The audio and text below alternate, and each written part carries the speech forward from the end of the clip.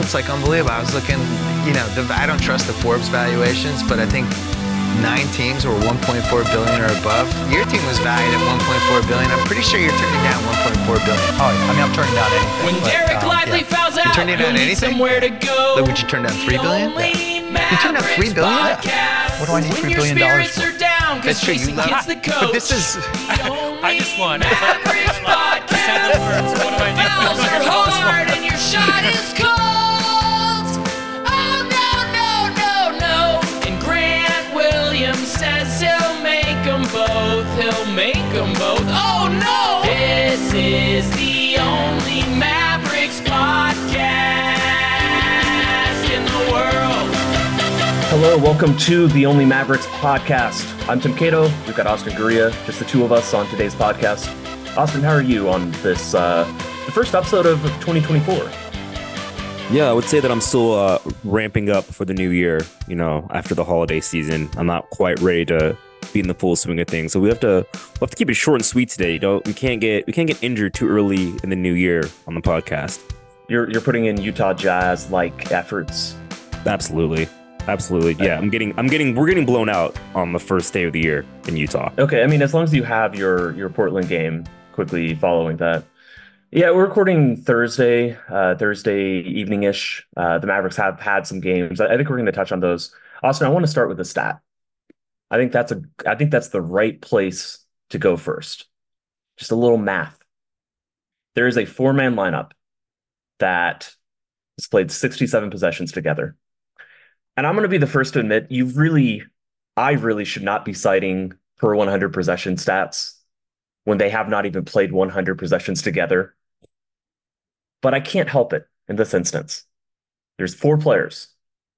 And when they're on the court together in 67 possessions, the team's offense is 143 points per 100 possessions, or 143 offensive rating. The team's defensive rating, 103. That is a plus 40 net rating. It is very much a rating that is dictated by how infrequently they've played together. But I think this is kind of the story of the Mavericks. Can you guess this 4-man lineup? I'm kind of cheating because I have an idea who the 3 are, and I'm going to add the 4th person. So I'm going to guess the 3 at least is Luka-Kyrie-Exum, because I recently wrote about this and they had a crazy net rating. And then I'm going to guess the 4th is probably Derek Lively. You went for the hard version of this because like Lively would be a pretty easy shoe-in because he's played a lot of minutes, but it's a small stat. Yes, it's those 4. It is those 4 players. They have only played in 3 variations of an actual 5-man lineup. They've only played with 3 other players kind of slotting in as the 5th guy. They've barely played together. And 2 of the games that they've played together were, big blowouts. One of them was a blowout against Portland. There was a very brief example of this lineup the other night against Utah, but then Exum got hurt and you barely saw it. But, they weren't great in that game. And those first 2 games they played together kind of carried them. But I want to start here because I think this 4-man unit is, we haven't seen it yet.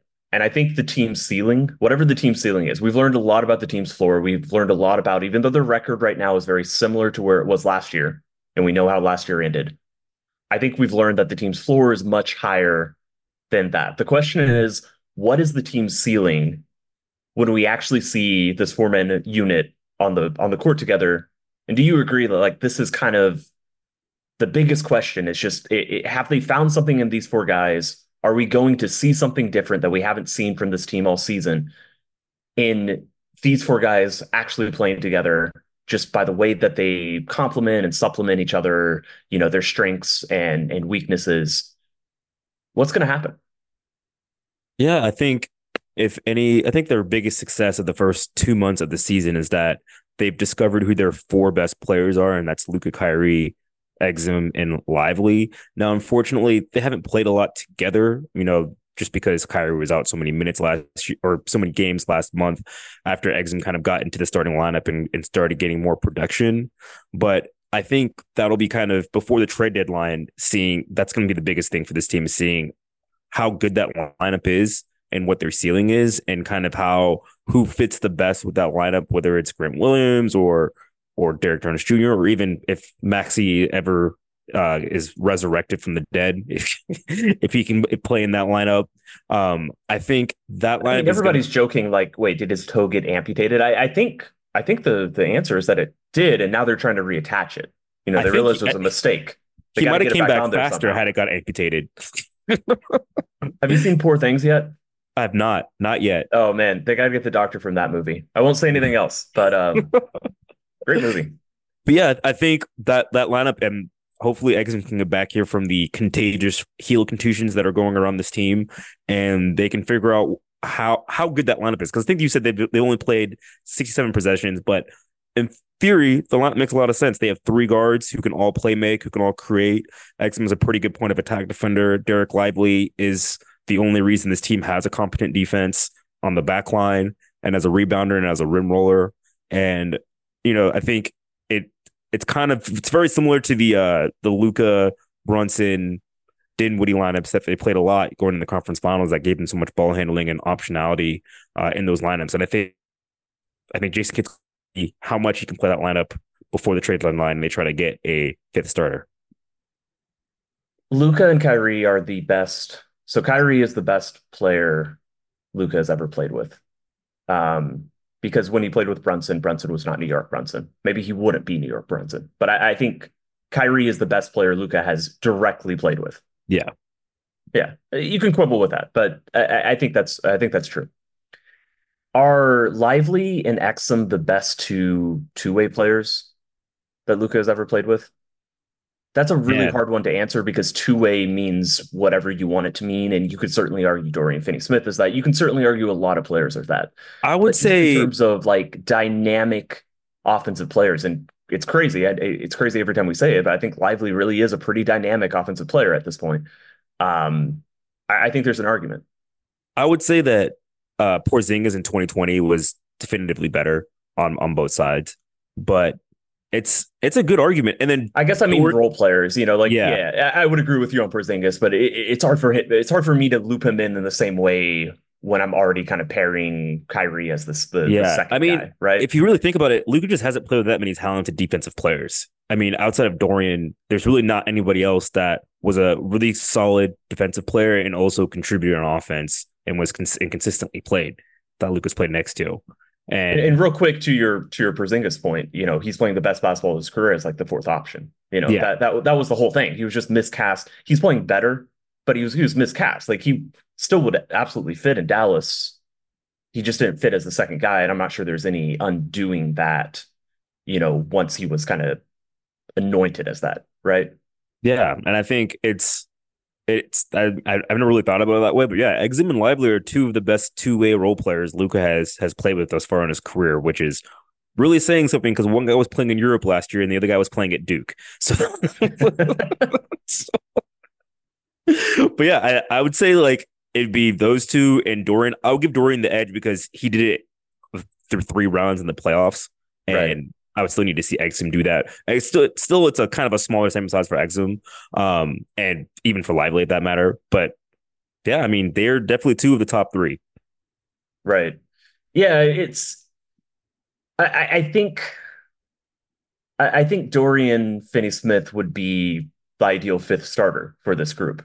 Yeah. And then if you frame it like that, it's less about like, oh, let's debate the merits or like try to rank one ahead of the other. It's more like they needed Exum's skill set, two-way skill set in this lineup. They've needed a point of attack guy to that level.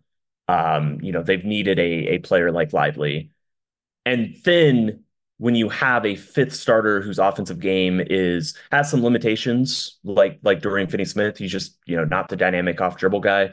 Obviously has turned into a very good spot up shooter. That fits. And, that's basically what they're doing in Derek Jones Jr.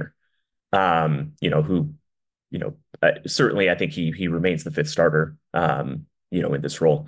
But that's why I'm focusing on these 4 guys. Just, I just want to see what they have in this. And I think that if Dallas has any chance to punch over their weight and, show us something that they have so far not, like this team still hasn't beaten a top 3 seed in either conference, right? This is not a team that has shown anything, anything remotely similar to what they did a couple of years ago, which preceded their conference finals run. It might have been a surprise that they made it to the conference finals, at least, to the national expectations of what that team was going to be. But that team did show some stuff that was, did not make it as surprising as we thought it, as many thought it was. This team has not shown anything of that like. I think that their record is, they can be, I believe, 21 and 15. And at this time last year, if they beat Portland on Friday, they'll be 21 and 15. On January 5th of last year, they were 22 and 17. Very similar records. But I think we know the floor is higher. It's just we don't know how good this team can be, or if they're just going to be, a sixth team that beats the teams they need to and loses to more talented ones. I think their one chance of, moving past that label is whether they really have something, with the new look starting lineup and where it goes from here. Yeah, and I think now they have this big homestand where against a couple of pretty good teams coming in here, and I think that's really going to kind of define how their season goes moving forward, especially if they can get Exum back in the next maybe game or two and really have a long stretch where they play Lively too now. Well, and Lively too. Man, playing Portland is really just been detrimental to this team. Fortunately, I think Lively is listed as questionable for tomorrow, so she should definitely probably be back by at least Sunday. But I think it's a big stretch for this team to see who they want to acquire at the trade deadline, because I do think this team will be making a trade. They have probably one too many players and just need to consolidate a little bit just to make the roster a little more cohesive. And they haven't gotten to have a full stretch where they've played their five best players. And I think that's really going to be the biggest focal point of the homestand.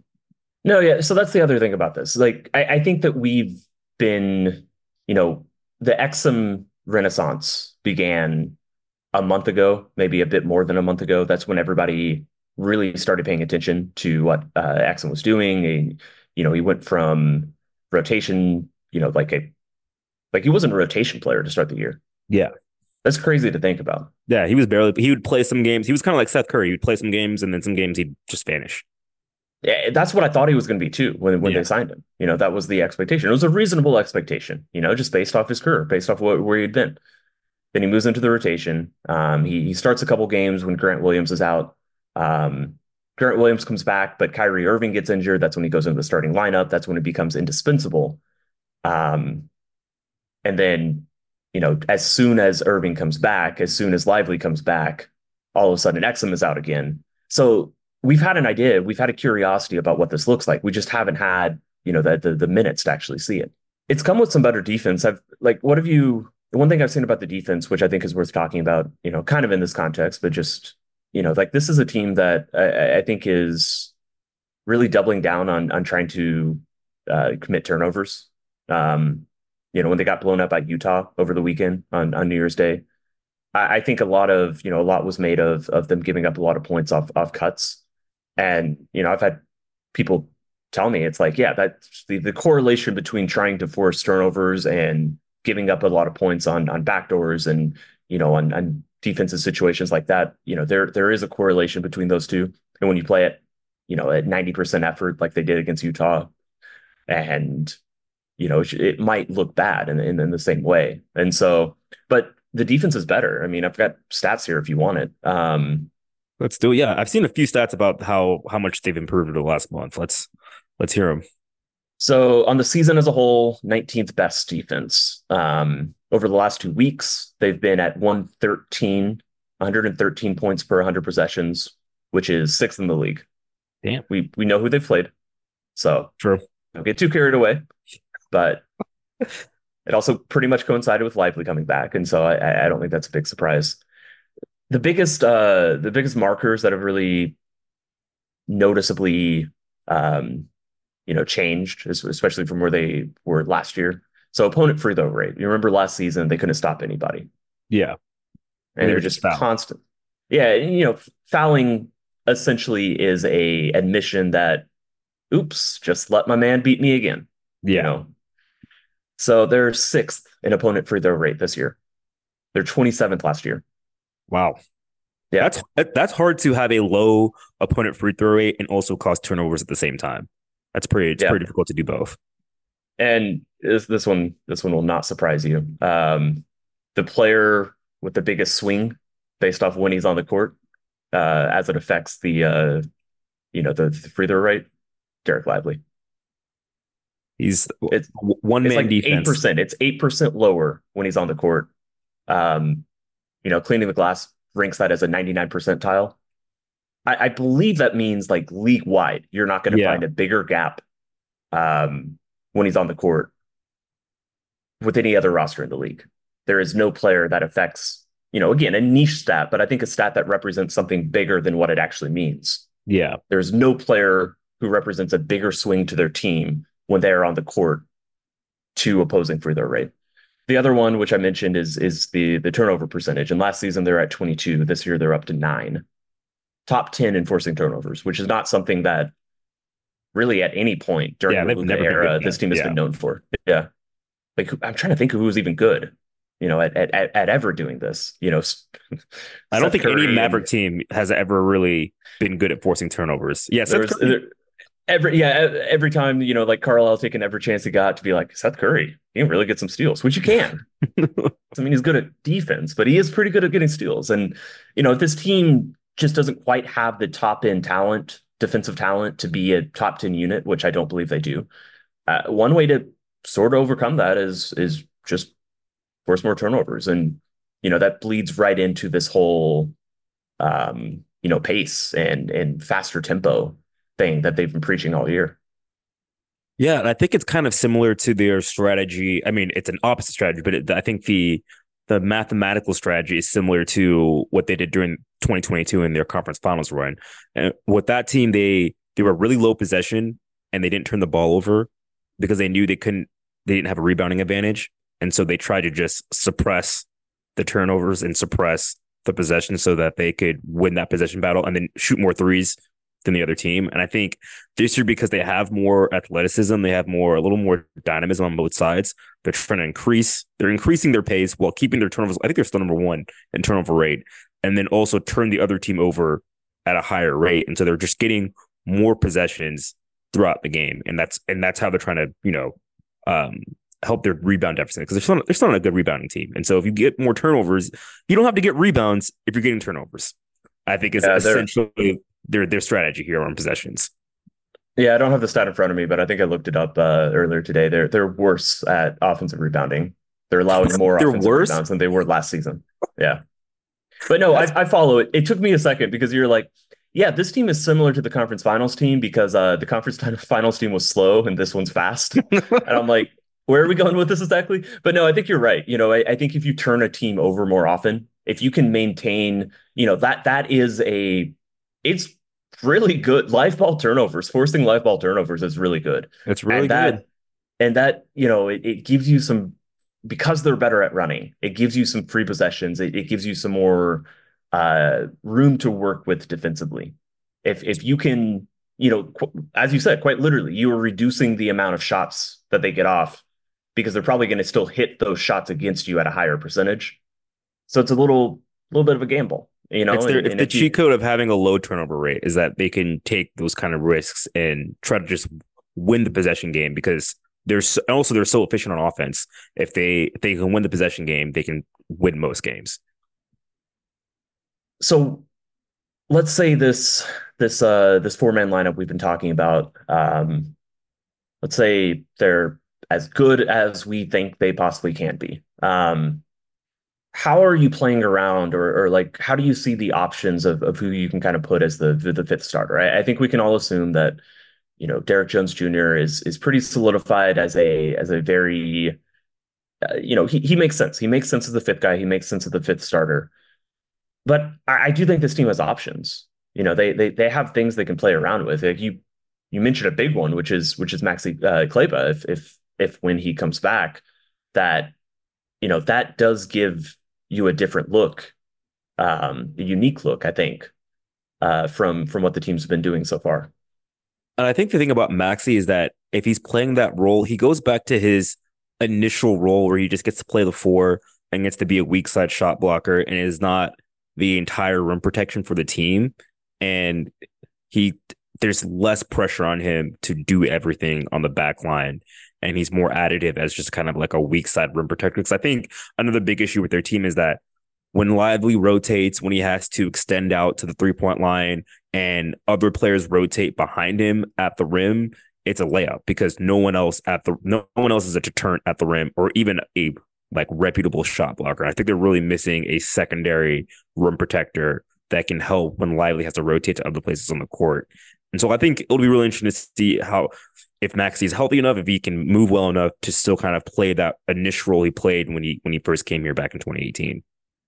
Yeah, I mean, obviously, a lot of teams rotate Luka into direct ball actions. They try to get him switched on to the man, or they try to get him, to show and recover, whatever the team's defensive scheme is at the time.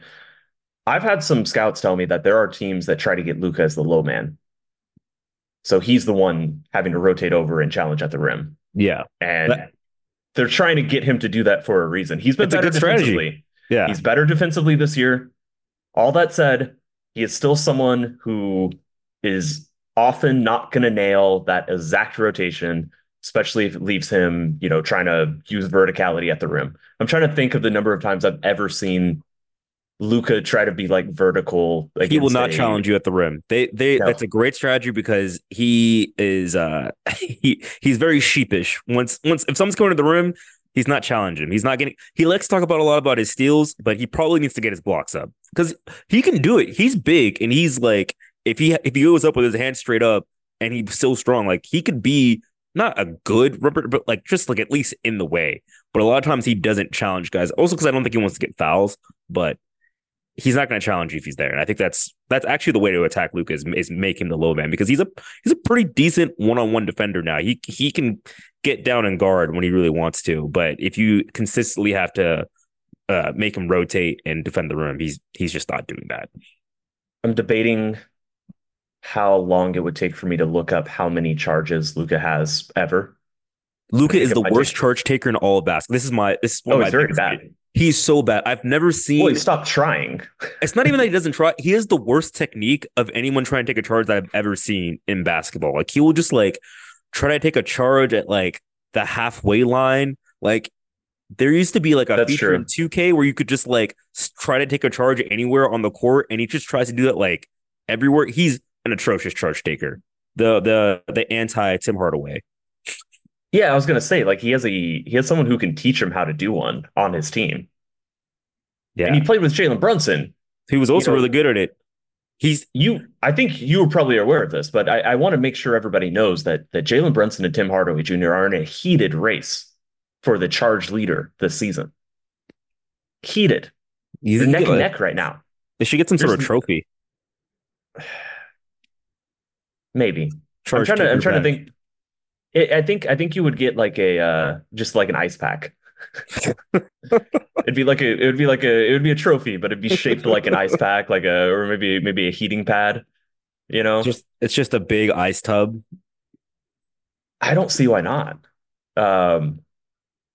It was that, or either like a trophy runs into you, and they, like you go on the podium and they just throw a trophy at you, and you gotta sit there and take the charge. I don't know. I think the NBA needs to give us a call. I think we have a great idea here for the award show. Luka is at one charge taken this season somehow. He has one? Wow. I can't believe he has one. Yeah, I can't believe he has one. I mean, he might have one. That might have been the first in his career.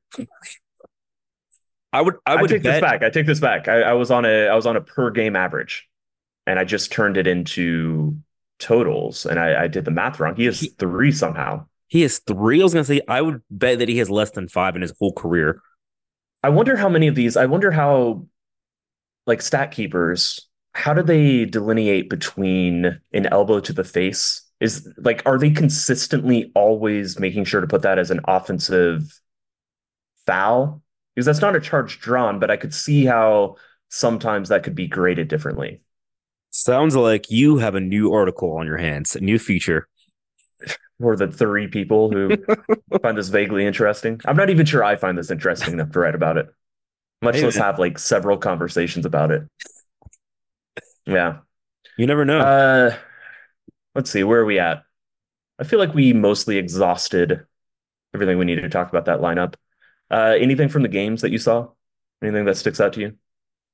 The Warriors game, I thought, was a pretty good sign of how this team can get right and play well. I mean, I think they need to play with their guys. Like, I think it's really hard to make sweeping observations about this team. I'm very glad that Kyrie's back and Luka no longer has to play 45 minutes a game in insane ways. He was very good, but that was just, he was going to tire out eventually. I think they're in a weird spot right now because, again, we just haven't seen their four best players play together consistently. But I think what you mentioned with their defense, I think they're starting to find ways to at least have some sort of a defensive identity and become middle of the pack on defense. And it'll be interesting to see if they can boost their offense. I think their offense has kind of fallen off a little bit since Kyrie's been out. And if they can get back to being in lineups without Luka and offense. Kyrie, it's like 106 points per 100 possessions. Yikes. Oof. Yeah. And they've had to play quite a few of those lineups, as Kyrie has missed. Yeah, so I think that'll be it was good to see Kyrie get back on track with 29 points last night and look like Kyrie Irving. I think again, we're going to see them play. They got a big homestand. You'll get to see them a lot over the next 2 weeks. I think they'll give us a lot to talk about. They get to see if they play the Wolves again. They play Jalen Brunson comes to town next week. They're playing the Pelicans, Lakers. They've got some really good, fun games that should really have a good idea of what this team looks like at the end of the next 2 weeks. Boston comes in on January 22nd. Ooh. Yeah. Oh, Porzingis coming back to town. Has he been back? Has he played here Yeah. I thought he was hurt both times he came here. Shoot. You might be right. I don't know if he's definitely actually been here. played. I've seen he's him. been here. I've seen him in the building. I've had conversations with him. I don't think. Okay. Yeah. I don't think he has played. I don't think he has played. So, I mean, I remember him walking by Mark.